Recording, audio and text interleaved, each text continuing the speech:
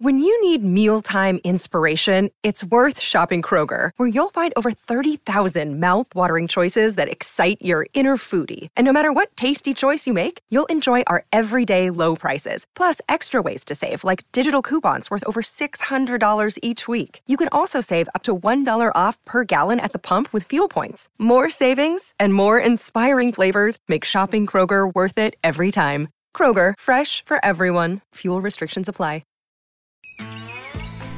You are tuned in to the Foul Weather Podcast, the forecast to your next successful hunt. Coming to you from the home office, Jack's Reef, New York. Where in the hell is Jack's Reef? On this episode, we talk about the history of the Erie Canal, wetland drainage and wetland restoration, brothels near the home office in Jack's Reef, New York, and we also cover historic changes in mallard populations across the country, as well as our duck migration forecast. I'm your host, Dr. Mike, with the Foul Weather Podcast. Thanks for joining us for free and subscribing on Spotify or Apple Podcasts. We drop a new episode every week for your Monday drive to work. On these episodes, we cover all aspects of duck migration, duck hunting, and wetland management for waterfowl. We also provide the only science-based duck migration forecast available. Think about that for a second. We produce the only forecast of where ducks are going to be in the coming week. We don't tell you where the ducks have already been because, as you know, ducks get stale really quick. We forecast fresh ducks. We pour years of our own experience and science into bringing you the only migration forecast available. Thanks for joining us. Whoa, hold on, folks. We actually got some snow last week. That tropical system that came up over Maine and then button-hooked back over Quebec and into Ontario hit some cold Arctic air and dropped snow over portions of Ontario and Quebec. All right, it was largely just a dusting in most places, but my in-laws in North Bay, Ontario certainly aren't growing tomatoes anymore. Yeah, so as I said, my in-laws are from North Bay. I spent a fair bit of time in Canada in graduate school and then later as a waterfowl research biologist. So met my wife there. She's Canadian. And maybe some of my Canadian friends noticed when I called Canadian provinces states a few episodes ago. Yeah, that didn't go over well in our house either with my wife. So first, here is that clip of me calling Canadian provinces states. Again, check your local and state regulations for specifics. This is just a quick summary of who's open and shooting ducks. And of course, our Canadian friends are largely open throughout their regions as well, being production states and having earlier movement of birds into those areas. So, okay, that was a slip, but here's the best part, was my wife coming into the studio during a recording recently and yelling at me about calling provinces states. I'll explain why I did it in a second, but here's this clip of my wife kind of giving me the business. What? I'm recording. Did you actually call Canadian provinces states? Yeah, yes, I did. I'm going to cover it. Whatever. All right, so here's the deal. I was stating that most ducks are still on northern breeding grounds, and for the U.S. regulatory purposes, these are often called production states. For example, for years, you couldn't have a blueing teal season if you were considered a production, quote-unquote, state. So when I noted that most ducks were still on their breeding grounds in Canada, I slipped and called them production states. So sorry to my Canadian friends, that are across all of your wonderful provinces. Thanks for everything you do for producing ducks for us. I also got the comment this week from my sister-in-law. She works for Montana, FWP, Fish, Wildlife, and Parks. Her husband works as federal law enforcement for U.S. Fish and Wildlife Service. So, they know their way around the outdoors. I got the comment from them this week that the migration forecast wasn't very specific, or much of the episode. And yeah, I get it, right? There's not much happening right now this year so far, right? In many northern tier states, we've barely had the hint of a frost yet, or maybe a light frost at best in most areas. But the migration reports are going to heat up in the coming months as ducks actually start to move more. But look, I mean, the bad news is that we're really in an El Nino at this time. It's almost certain that it's going to happen. It continues to strengthen. We're already looked to be kind of in a strong El Nino, right? As I stated previously, that a super El Nino, or the Pacific Ocean being greater than 2 degrees Celsius warmer than normal, was unlikely. But right now, we're already at a 1.5 on that El Nino index, and we're certain to be in an El Nino winter. If you look at when they put together what the forecast is going to be, it's not one weather model. It's a composite lots of times of 18 different models. And I said that a super El Nino wasn't going to happen, but right now it's switched a little bit. 6 of the 18 of those El Nino forecasts indicate a super El Nino. So these conditions are building. They already look to be reflected by some pretty damn warm temperatures across the prairies, which is pretty much expected under El Nino conditions. All right, so on to the topic at hand. Where the hell is Jack's Reef? Technically not a township. It's an unincorporated hamlet of Jack's Reef. It sits along the historic Erie Canal in central New York swamp country. At times, the Erie Canal is just a dug ditch, and at others, it uses kind of these natural river tracks. This stretch of the Erie Canal we're talking about here at Jack's Reef uses the Seneca River, connecting the Montezuma Marshes, where my wife and I mostly hunt, to the west, and the Oswego River and Lake Ontario farther east and north. This hamlet of Jack's Reef developed around a tavern. It was a hotel, and some also noted that at times a house of ill repute. The story goes that a fellow named Jack lived in a cabin near the rift or reef in the river and was known for selling fish to locals that he speared at night by torchlight, also called jacklighting, right? So Jack's Reef might have come from the activity of jacklighting at this very shallow spot or reef in the oxbow of the Seneca River. Right, so it was logical for a hotel to develop at this spot because it's a place where people had to pull out boats and barges and portage around. It was a place to drink, eat, rest, and recreate before moving on farther west or east on the Erie Canal. The hotel was first built in 1820 and homes sprung up at Jack's Reef as people found profit in services needed by weary travelers along the canal. The reef and the river also made it difficult to drain the Montezuma Marshes. No matter how many drainage ditches people dug, the water could only drop a few feet as it moved its way east to Jack's Reef and hit the high reef in the river. But in 1856, New York State funded a ditch that cut across the oxbow. It's now called the State Ditch, a pretty popular place for walleye fishing and other types of fish. And the Montezuma Marsh water level in nearby lakes are noted to have dropped by 4 feet in 2 weeks. Now the wetland forest could be more easily drained and cut, and the massive expanses of marshes could be ditched and drained, and the historic Montezuma Marsh was basically gone forever.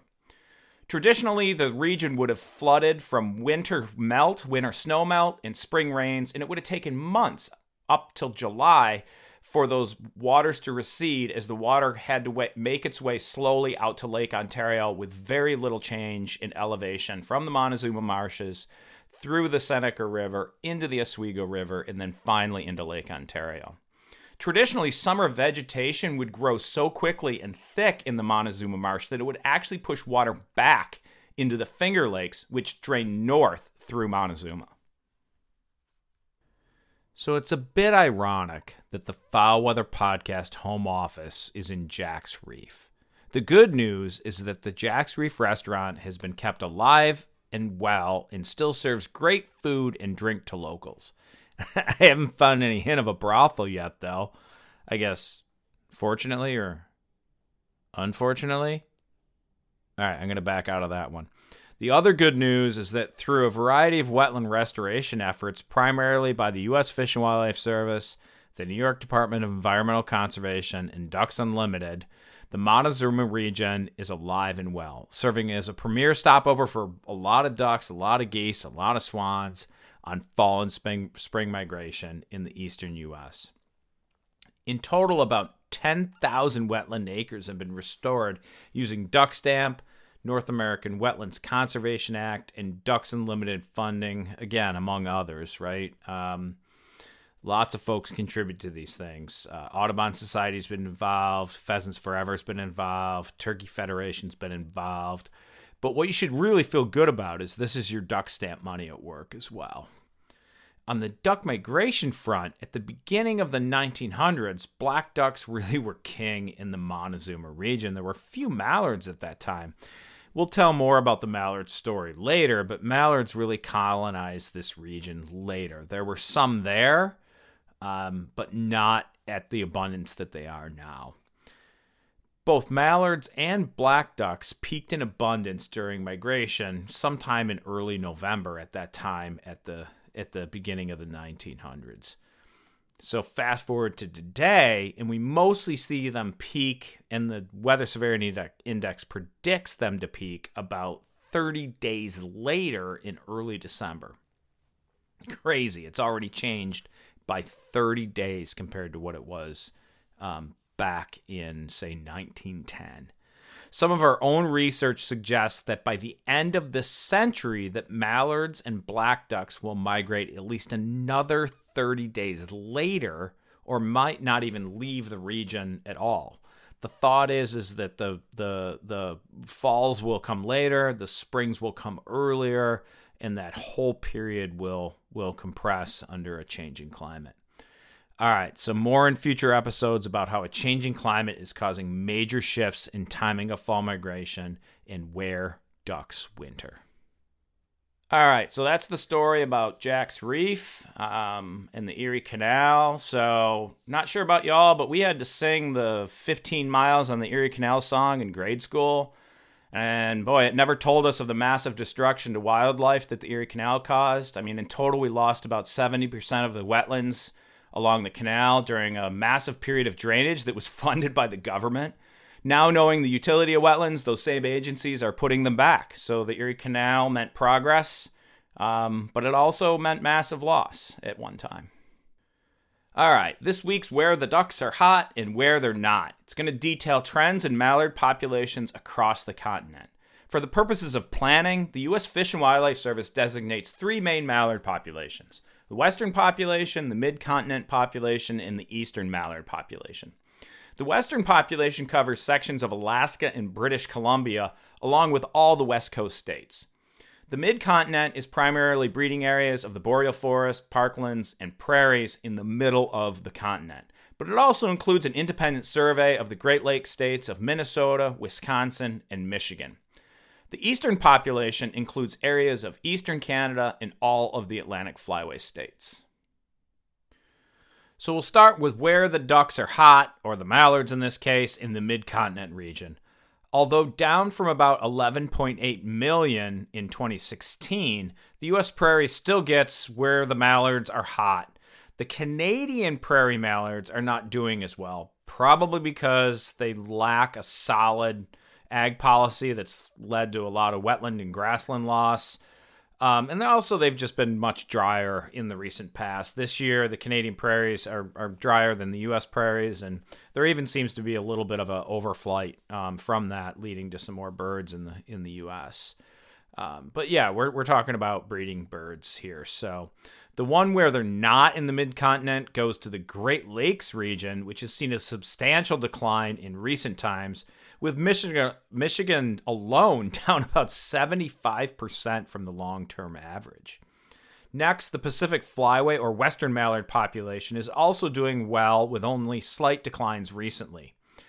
Where mallard populations in other places in the prairies, specific places in the prairies I'm saying, are down 30 to 40%, most of the western region is only down 2 to 8%, with Alaska holding steady with about half of the 1.2 million mallards in that western region.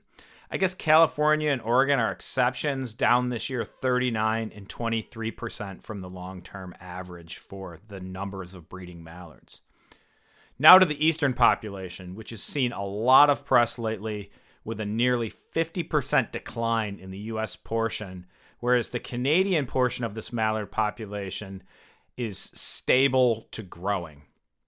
So the real where the mallards are not goes to the U.S. portion of the eastern population with a steady decline for over 20 years, with no real research on this subject or understanding of why that decline happened. The total eastern mallard population has seemingly rebounded a bit in the past 2 years, but that increase is nearly entirely in eastern Canada.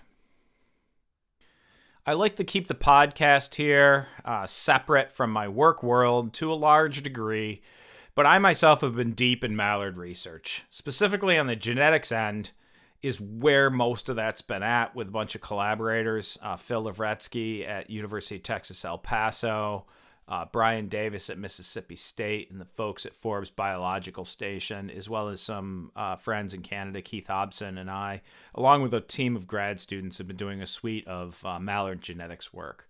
But more to come in future episodes on current mallard research, not just myself, but Atlantic Flyway and others, and what's going on, and how not only winter weather, but changes in mallard genetics may be reducing mallard migrations to southern states. A little teaser here. A released game farm mallard has no instinctual drive to migrate to an ancestral wintering ground.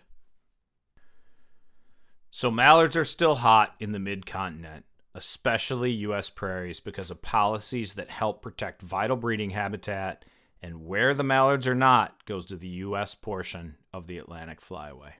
This episode is brought to you by La Quinta by Wyndham.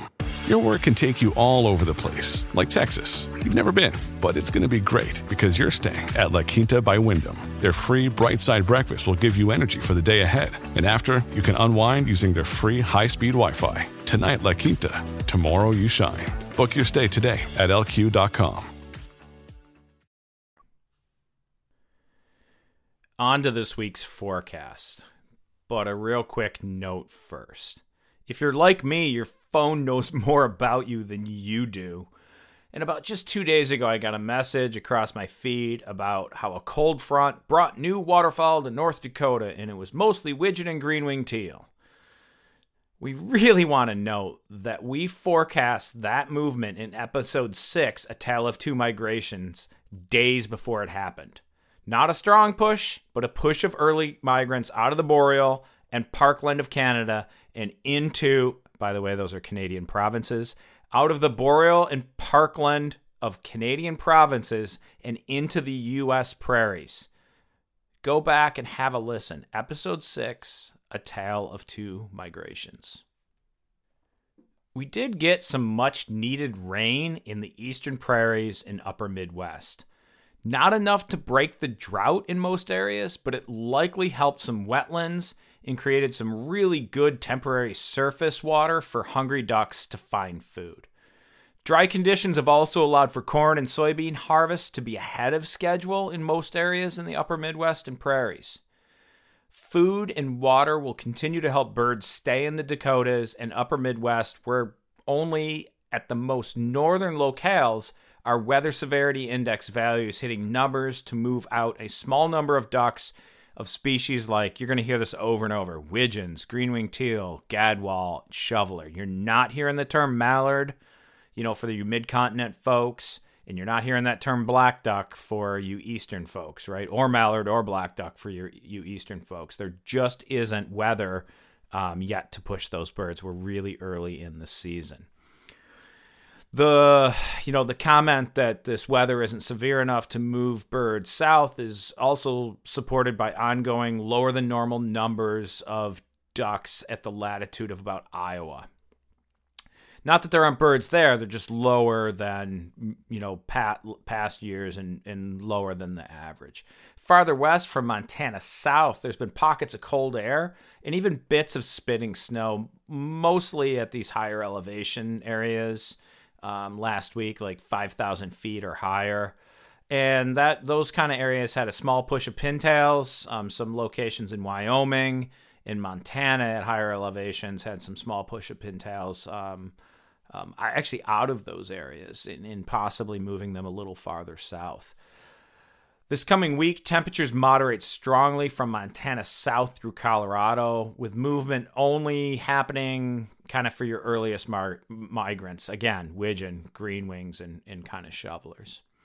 As we move east, we see WSI values in kind of Green Bay, Wisconsin, and Ottawa, Ontario finally hit values that should move some early migrants like widgeon, green-winged teal, and shoveler south. But again, these will only be small movements with these weather severity index values going just beyond that threshold that would start to cause some type of reasonable migration. So best bet days for fresh ducks for hunting in the extreme west of our forecast area, Montana, Wyoming, Colorado, will be midweek. And as we move east into the prairies, I'd also focus midweek, Wednesday, Thursday, if you're in the northern regions of our forecast area, and later in the week in the southern regions like Friday and Saturday. As we move east into the upper Midwest, I'd focus early and late in the week. There seems to kind of be this midweek lull of warm temperatures and unlikely migration. And then the farther eastern U.S., it's still our warmest spot. It's really heavily affected by the Atlantic Ocean. Doesn't have much movement, but certainly Friday through the weekend looks like your best bet for fresh ducks in these extreme eastern regions. Of note, while we only provide a 7-day migration forecast, I kind of always want to note when I see something on the horizon in the 10-day, it's in the Arctic Oscillation Index too, at the long term. We do want to kind of note the long-term forecast shows drops in temperatures starting next Monday and Tuesday, kind of for areas far west and into the prairies of the Central Flyway. That drop-off in temperature will not happen in the upper Midwest. Really, Wisconsin, Michigan, across towards Maine, you're not going to see that. But there's this kind of really nice dip in temperatures showing up like Monday, Tuesday in kind of the 10-day forecast right now. Again, not super reliable, but maybe keep an eye on it, especially since this forecast comes out on Monday morning. I don't want folks to miss that time frame there potentially as well. Mallard movements south, is predicted by our weather severity index, continue to basically be non-existent, right? Mallards only account for about 17% of the total duck abundance throughout the upper Midwest, and many of those are just likely local breeders. Do go listen to our episode I noted before. For one reason, this is another. The Tale of Two Migrations, episode 6, our last episode from last week, to find out kind of why ducks, even mallards, start to migrate even without this kind of push of weather. And they start to move in like late summer and early fall. It's kind of a real cool breakdown of why birds move out of their breeding grounds and into these initial kind of staging or stopover locations early on. All right, my friends, that's a wrap for the week. Duck seasons are slowly ramping up and opening as we move slowly towards November. Spread the word about the Foul Weather Podcast. We produce the only duck migration forecast available. Remember to follow us for free on Spotify and Apple Podcasts. Yes, that's my yellow labs barking in the background. Also look us up on the web at foulweather.co and check in for regular updates. I think I'm getting another order of decoys to the front porch. We're also on Facebook and Instagram as foulweather.co, where we will post episode links and updates. We are the forecast to your next successful hunt. Thanks for listening, and as always, may your skies be filled and shoot straight, my friends.